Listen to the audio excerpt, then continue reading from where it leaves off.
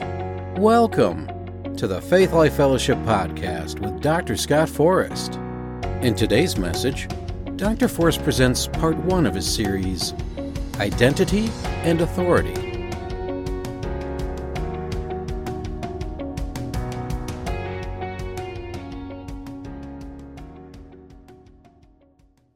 All right, praise the Lord. Welcome everyone to Faith Life Fellowship. This morning we're going to talk about identity and authority.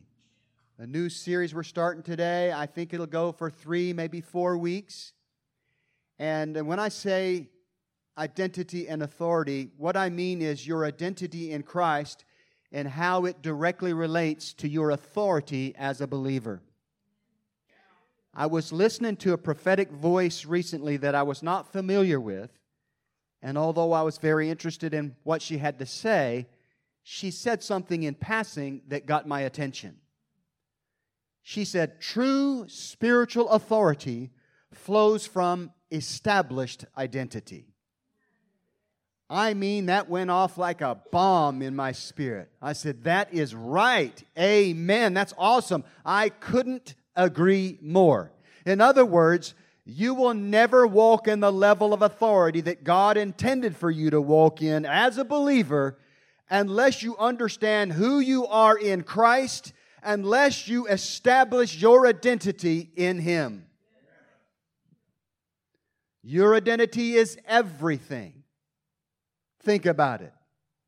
Your identity determines how you see yourself, how others see you, how you approach life in every respect. Every important decision you make your entire life will be affected by your identity. The way you see yourself will determine things like what challenges and endeavors you decide to tackle, what career you choose, what friends you choose, what mate you choose, how you see God, what church you attend, what gifts and abilities you choose to develop, what dreams you chase, which ones seem possible, and which ones seem impossible. You will either see yourself as a victor in life, or you will see yourself as a victim in life, or you will see yourself somewhere in between. That's why it's vitally important to know your identity in Christ, who you are in Him, because bottom line, that's the way God sees you. That's the way God created you to be. So let's make up our mind as the people of God that we're going to establish our identity in Christ and be the people God created us to be. Amen. As you can tell, I'm very passionate about this. So with all that in mind, I'm going to break this teaching into 3 parts. Even if it goes more than 3 sessions, there's going to be 3 main themes that we will be talking about. Number 1, who you are in Christ. Number 2, where you are in Christ. And number 3, your authority as a believer. Today, we're going to talk about your identity in Christ.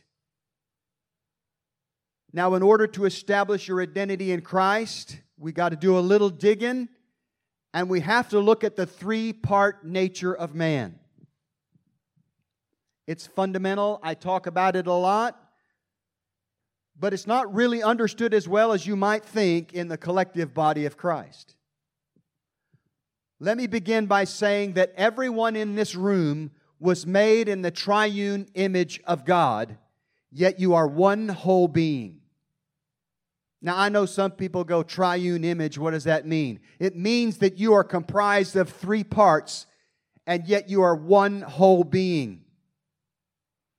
Now, I know this in the Word, which we're going to get into, and I know this experientially. I want to take you on a little journey of my discovery of spirit, soul, and body based on an encounter that I had in December of 1988. Trish and I and our 2 toddler daughters, Marcy and Alicia, were living in Minden, Louisiana. I had started grad school for the first time. I was going for my master's degree in mechanical engineering, and I was up in my study late brushing up on math. It had been 10 years since my bachelor's in engineering, and I was really rusty in calculus. And calculus was everywhere in all these master's level classes. So as I studied late into the night, I remember at some point feeling like a blanket or something heavy was placed over my head and shoulders. And in response, I just rested my head and my arms on the roll-top desk in front of me.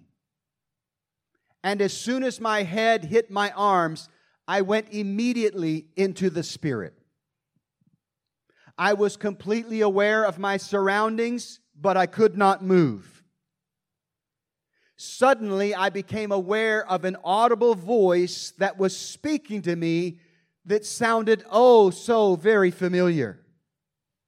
And this voice kept saying the same phrases and the same words over and over again, as if he were trying to emphasize something, to get something important over to me. And as I listened for about 30 seconds, I was shocked to realize that it was my own voice speaking to me, yet I knew that my lips were not moving. I realize now that it was the voice of my human spirit, and this is what he was saying to me. This is amazing, folks. I've never forgotten it. This voice, my human spirit voice said this to me. He addressed all parts of our being. And he said, we must band together if we are to put the flesh under and accomplish the assignments that the Lord has given unto us. We cannot allow the desires of the flesh to dominate us and hinder us from fulfilling our calling in Him. We must hold fast to God's Word and follow the leading of the Spirit if we are to do the things that God has called us to do. Did you know there's a man or a woman on the inside of you that talks like that? If you're born again, I'm telling you, he's in there. I was shocked. I was absolutely stunned. You know, at the time of this experience, I had studied spirit, soul, and body, but a lot of it hadn't been settled in my heart and in my mind. But now my revelation of this concept was on the increase through this highly unusual spiritual encounter. When I came out of the Spirit, I stood up from my desk and I blurted out a flurry of questions. I said, okay, Lord, what exactly was that? What just happened to me? And why was I using the pronoun we? I later found out that's first person plural. Was that the voice of my human spirit, Lord? So over the next few weeks and months, the Lord began to answer all my questions. And the first place that He took me was Genesis chapter 1, verse 26.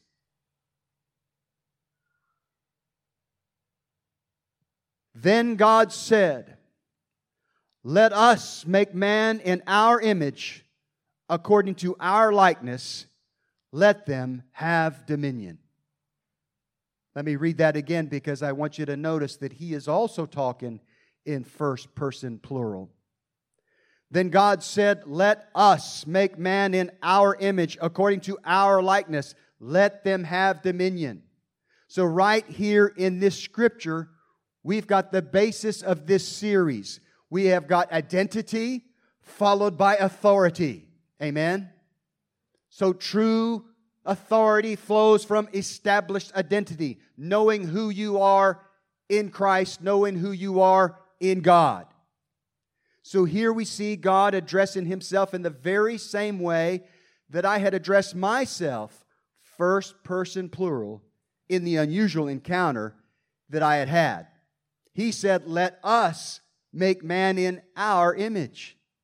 So it began to be clear to me, even though I didn't understand the Trinity, and I still don't completely, I don't think anybody does.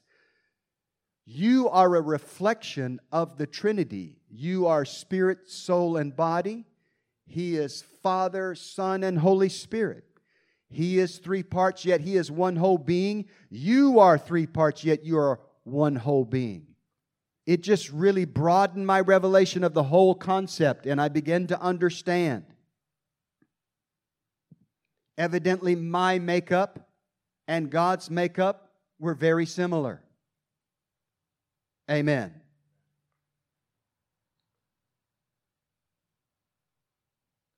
So we call this concept of a holy God who is one God and yet exists in what turns out to be three separate personalities or expressions. We call that the Godhead or the Trinity.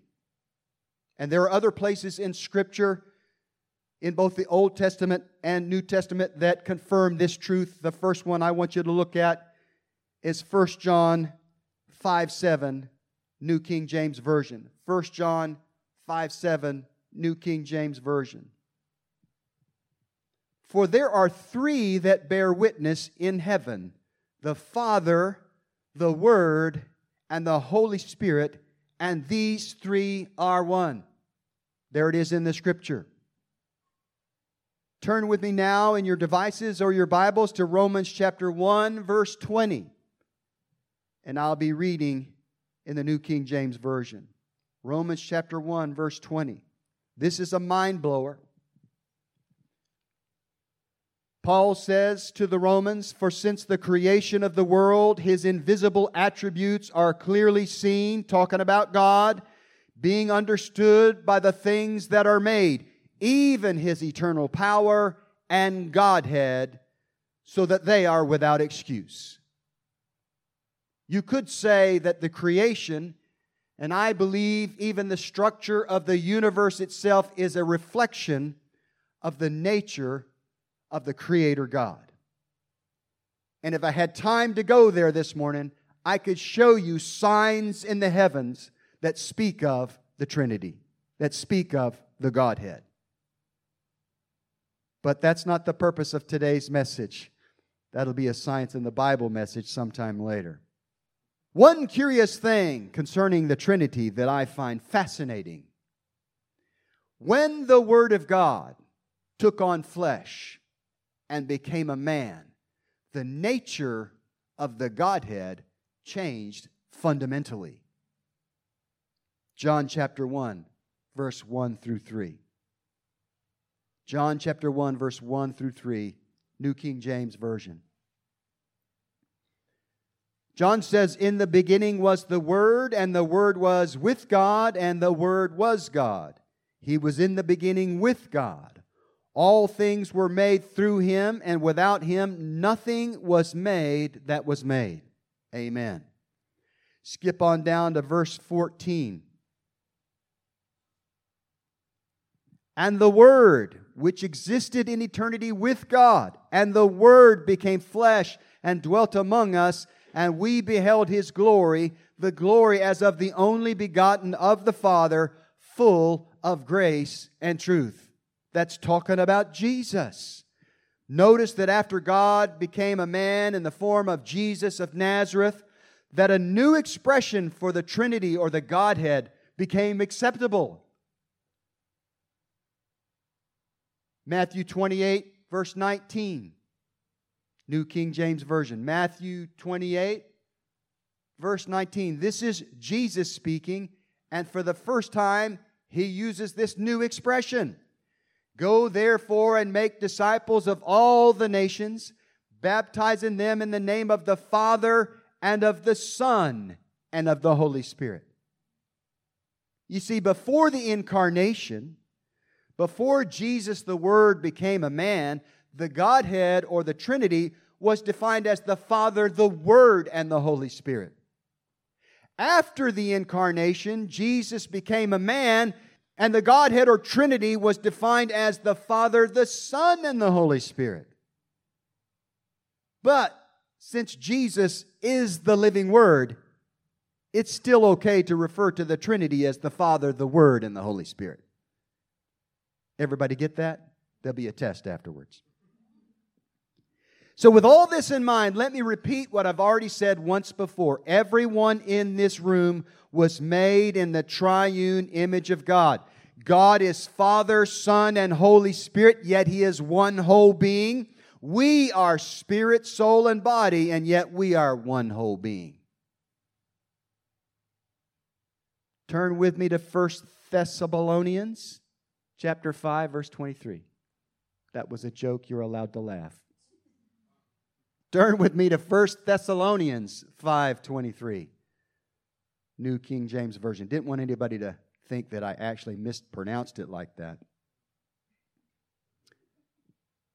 Verse 23, Paul is speaking to the believers. He says, "Now may the God of peace Himself sanctify you completely." It means set you apart completely. "And may your whole spirit, soul, and body be preserved blameless at the coming of our Lord Jesus Christ." Amen. So a lot of people in the body of Christ today teach that the spirit and the soul are the same thing. You just got a soul that lives in a body. Well, the Scripture does not agree with that. Here in 1 Thessalonians 5:23, there are three separate Greek words used there: spirit, soul, and body. Real quickly, spirit is the word pneuma. It means breath. It's literally the breath of God that went into your little embryo the moment you were fertilized, the moment you came into conception. God breathed the breath of life into your little embryo. The word there, soul, is the word suke. In the Greek, it's the word that we get our word in English for psychology from. It means the mind, the will, the emotions, the personality, the intellect. And the body, the Greek word there is soma. It means literally your body, or as I like to think about it, the earth suit that you live in while you're on planet Earth.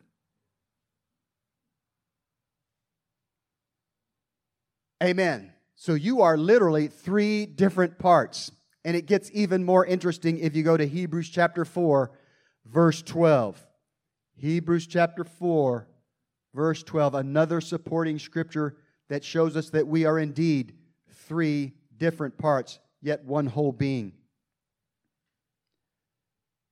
The writer of the Hebrews says, "For the word of God is living and powerful and sharper than any two-edged sword, piercing even to the division of soul and spirit, and of joints and marrow, and is a discerner of the thoughts and intents of the heart." I want you to notice that you've got allusions here to soul and spirit, and also joints and marrow, which are characteristics of the body, right? So in this scripture, you've got spirit, soul, and body again, only now the writer explains, under the influence of the Holy Spirit, that your spirit and soul and body are intertwined so intricately that it takes the Word of God to tell where one ends and the other begins. This is kind of a side journey, but it's a worthwhile side journey. In your heart, which I believe is composed of your spirit and your soul together, there may be a conflict in what your spirit man knows and what your soul man knows. You know, you have to renew your mind to the Word of God to get in sync with the spirit man on the inside. You want to hook up with him. Trust me, I've heard him speak. He's awesome. What we got to learn to do is tap into that guy, you know, because I'm here to tell you, he always wants to do what's right. He always wants to pray. He always wants to dive into the Word. He always wants to worship God, whether corporately or privately. He always wants to walk in love. How many know we need to line up with that guy or that woman? So if the Word of God is able to discern or divide between soul and spirit, let me give you a scenario in which this is very helpful. You're in a meeting, you're in a prayer meeting, and you get a word, and it's just a faint little voice in your head. Say this, prophesy this, go speak to this person. And most of us have had this question come up, was that really you, Lord? Or is that just me? How'd you like to know to answer that question definitively? You got to become a man or woman of the Word. Because the Bible says the Word will be the one that can tell you whether that is spirit or soul. Whether it's God or just you. Amen? Just put that in your pocket and pull it out when you need it later. Amen. Hallelujah. Hallelujah.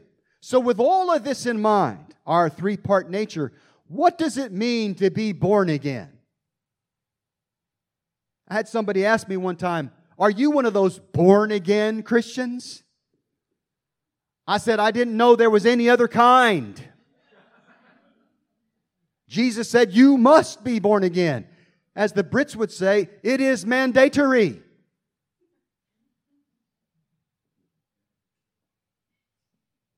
So what does it mean to be born again?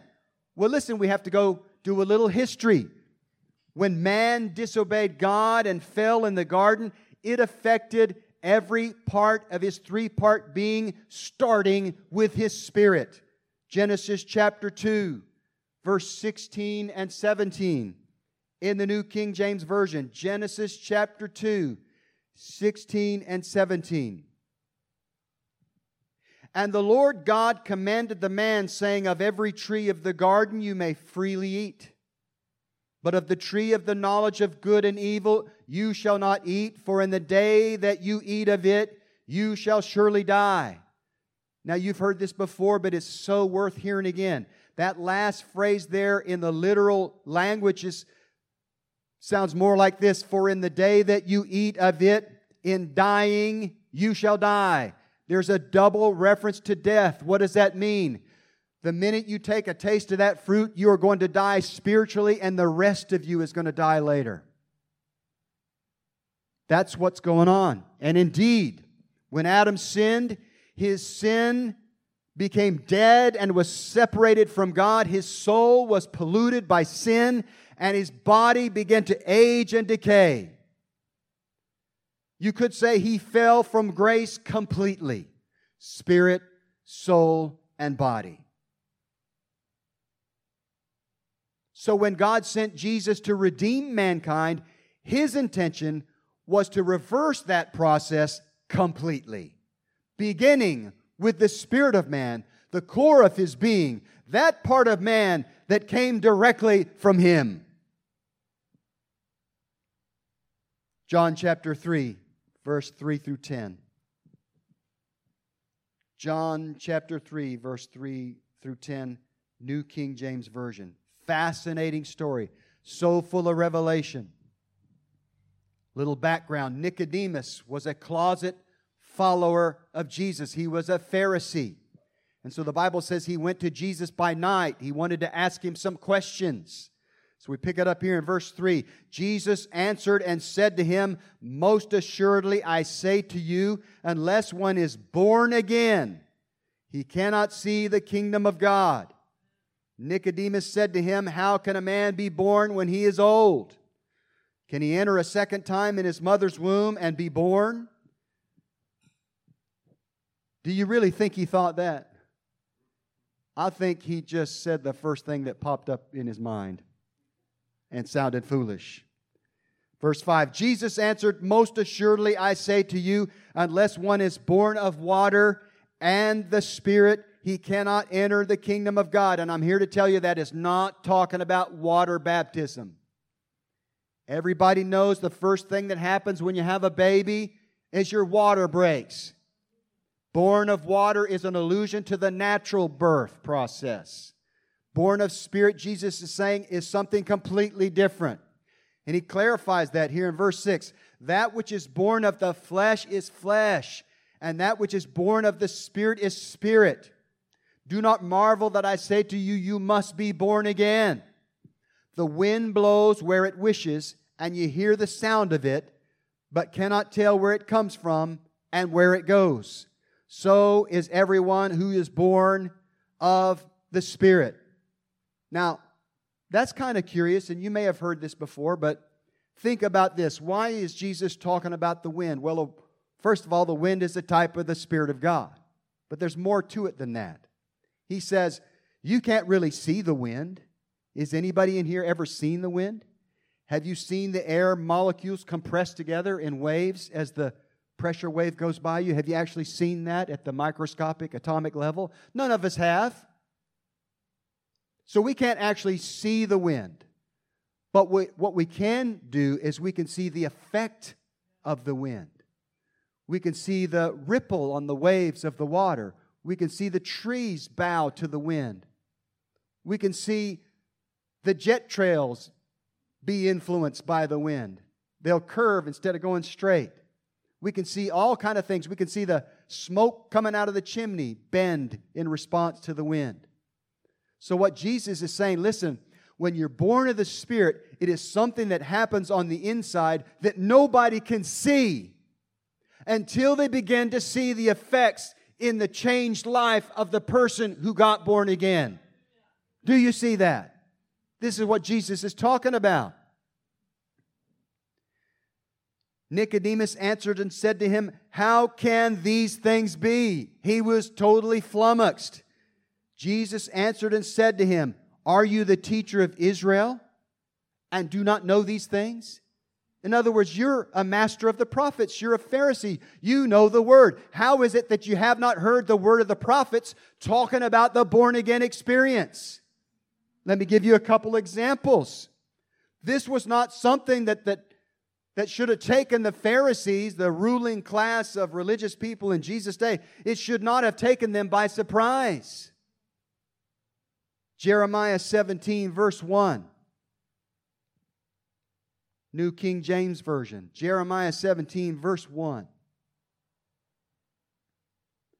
Jeremiah says, the sin of Judah is written with a pen of iron. With the point of a diamond, it is engraved on the tablet of their heart. Now, as an engineer, I feel duty-bound to tell you that the hardest substance in the universe is diamond. So God is saying here through the prophet, listen, I tried to scratch on your stony heart with a diamond-tipped pen, and I still couldn't get through. Ezekiel 36, verse 26. Ezekiel 36, verse 26.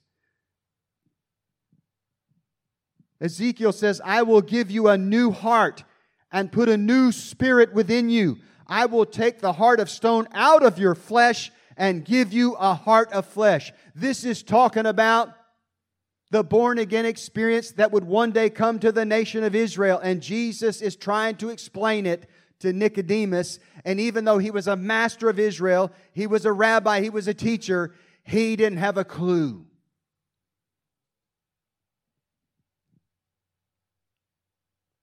So let's talk about the born-again experience. 2 Corinthians 5, 17 and 18. There's some things you just have to know. It's part of this process of moving from identity to authority. You got to know these things. You got to know it for yourself, and you got to know it so you can share it with new believers, because they need to know it. 2 Corinthians 5, 17 and 18, New King James Version.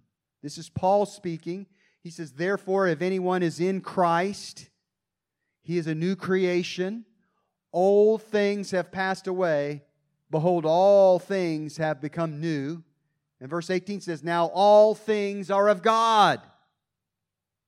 Amen. So when you get born again, and I confess to you, I do not understand the mechanics of how this happens, but the prophets tell us this is what happened, and then it says in 2 Corinthians this is what happens. The old spirit, that dead spirit that was dead to God, is somehow taken out. and a brand new spirit is put in. I don't understand it, but bless God, I believe it with all of my heart. And you are born again spiritually. You know, if you look at this scripture, therefore, if anyone is in Christ, he's a new creation. The context and the language actually, if you read between the lines, it's saying you are a new creation which never before existed. There is no precedent for this person. That's what you got to know. I'm telling you, I've heard this man talk, and that was not the last time I have heard my spirit man talk. I have heard him talk many times, and he has got it going on. So I try my best to keep up with him.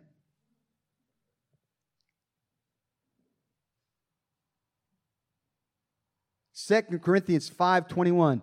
Here's a mind blower for the religious people. 2 Corinthians 5:21. For he hath made him, talking about Jesus, to be sin for us, who knew no sin, that we might be made the righteousness of God in him. A lot of people think that is sacrilegious to say that, but you know what? It's in the Bible. Well, I'm just an old sinner saved by grace. What an insult to the work of Jesus Christ, the completed work of Jesus on the cross. He paid a heavy price to make you a new creation. You were an old sinner, but you are now saved by grace and you're a saint of God. Don't get caught up in all that religious lingo. It's an attempt to sound humble, but it's really an insult to God and His man Jesus. You want more proof? Ephesians 4:22 through 24. Ephesians 4:22 through 24. I'll be reading in the English Standard Version. Looks like it changed it to the New King James. My notes say one thing and the slides say another, so I'm going with the slides. Paul says to the Ephesians that you need to put off concerning your former conduct the old man which grows corrupt according to the deceitful lust, and be renewed in the spirit of your mind, and that you put on the new man which was created according to God in true righteousness and holiness. Did you get that? There's an old man that needs to be put off, and there's a new man that needs to be put on. The old man is that remnant of your former life that's still kind of lingering in your soul and your body, in your flesh. That's the man you need to put off. And the Bible says the man on the inside is the one you need to put on. Remember, I've said this many, many times. The challenge of the Christian life is to put what's inside you on the outside for everybody to see. Amen. Amen. So, you do not have a sin nature. Not in your spirit. You got a brand new nature, and the Bible says He is made just like God in true righteousness and holiness. Amen. These are things you got to know. Because when you make a mistake and you flub up, you're going to get all condemned. And you're going to forget that there's a man on the inside of you or a woman inside of you that's like that. Truly righteous, holy, and as we're going to see here in a minute, perfect.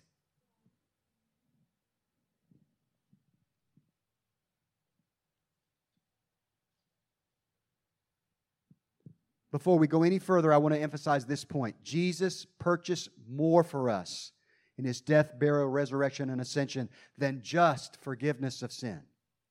He paved the way for us to become new creations in Him. He gave us a new nature that's just like His. That's what it means to be born again. To be born again is to be made perfect on the inside, that is in your spirit man. Hebrews chapter 12, verse 22 and 23. Hebrews chapter 12, verses 22 and 23. New King James Version. This is talking about heaven. This is a revelation about heaven, amen. The writer of the Hebrews says, "But you have come to Mount Zion and to the city of the living God, the heavenly Jerusalem, to an innumerable company of angels. So we're talking about the heavenly Jerusalem. Listen to this. This is awesome. To the general assembly and church of the firstborn who are registered in heaven, to God the judge of all, to the spirits of just men made perfect. So you see two things there. Number one, you can't just be perfect. You have to be made perfect. Jesus said, "Be ye holy as I am holy." I struggle with that a long time. And then He said, "Be ye perfect as I am perfect." I'm like, there's just no way. The only way you can be perfect in the way that Jesus is talking about is to be made that way on the inside. And if you haven't gotten it yet through the other scriptures we looked at, this scripture that we just read makes it clear that the part of you that gets changed when you get born again is your spirit man. How many, when you got born again, went home and looked at the mirror and your hair color had changed? Or you had a crooked nose and it was straight all of a sudden? Or you had blue eyes and they became brown? Nothing changed on the outside. All the action happened on the inside. Amen. And once you get born again, listen, it is imperative for young believers to begin the journey towards understanding who they are in Christ. Even many so-called seasoned believers don't really understand who they are in Christ. And if you don't understand who you are in Christ, how you're made up of spirit, soul, and body, you won't understand some basic truths of the Bible. Basic truths that are directly applicable to how you live your life on a day-to-day basis. You won't understand foundational doctrines like what it means to be born again or what it means to be Spirit-filled.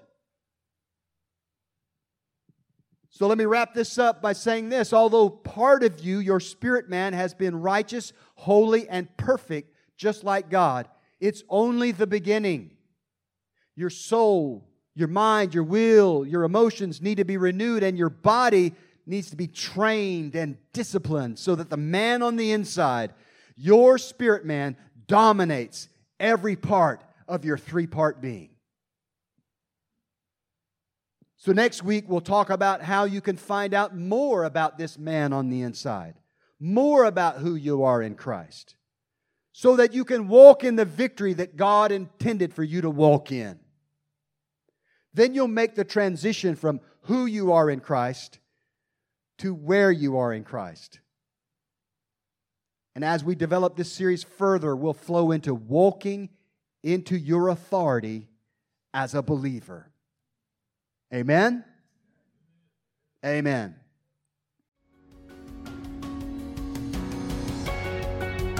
We hope you enjoyed part 1 of Dr. Forrest's message, Identity and Authority.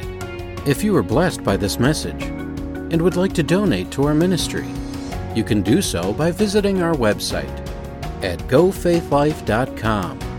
If you are in the Wilmington area and are looking for a place to worship, come join us on Sunday at 9:45 a.m. for coffee and fellowship and 10:30 for worship and service.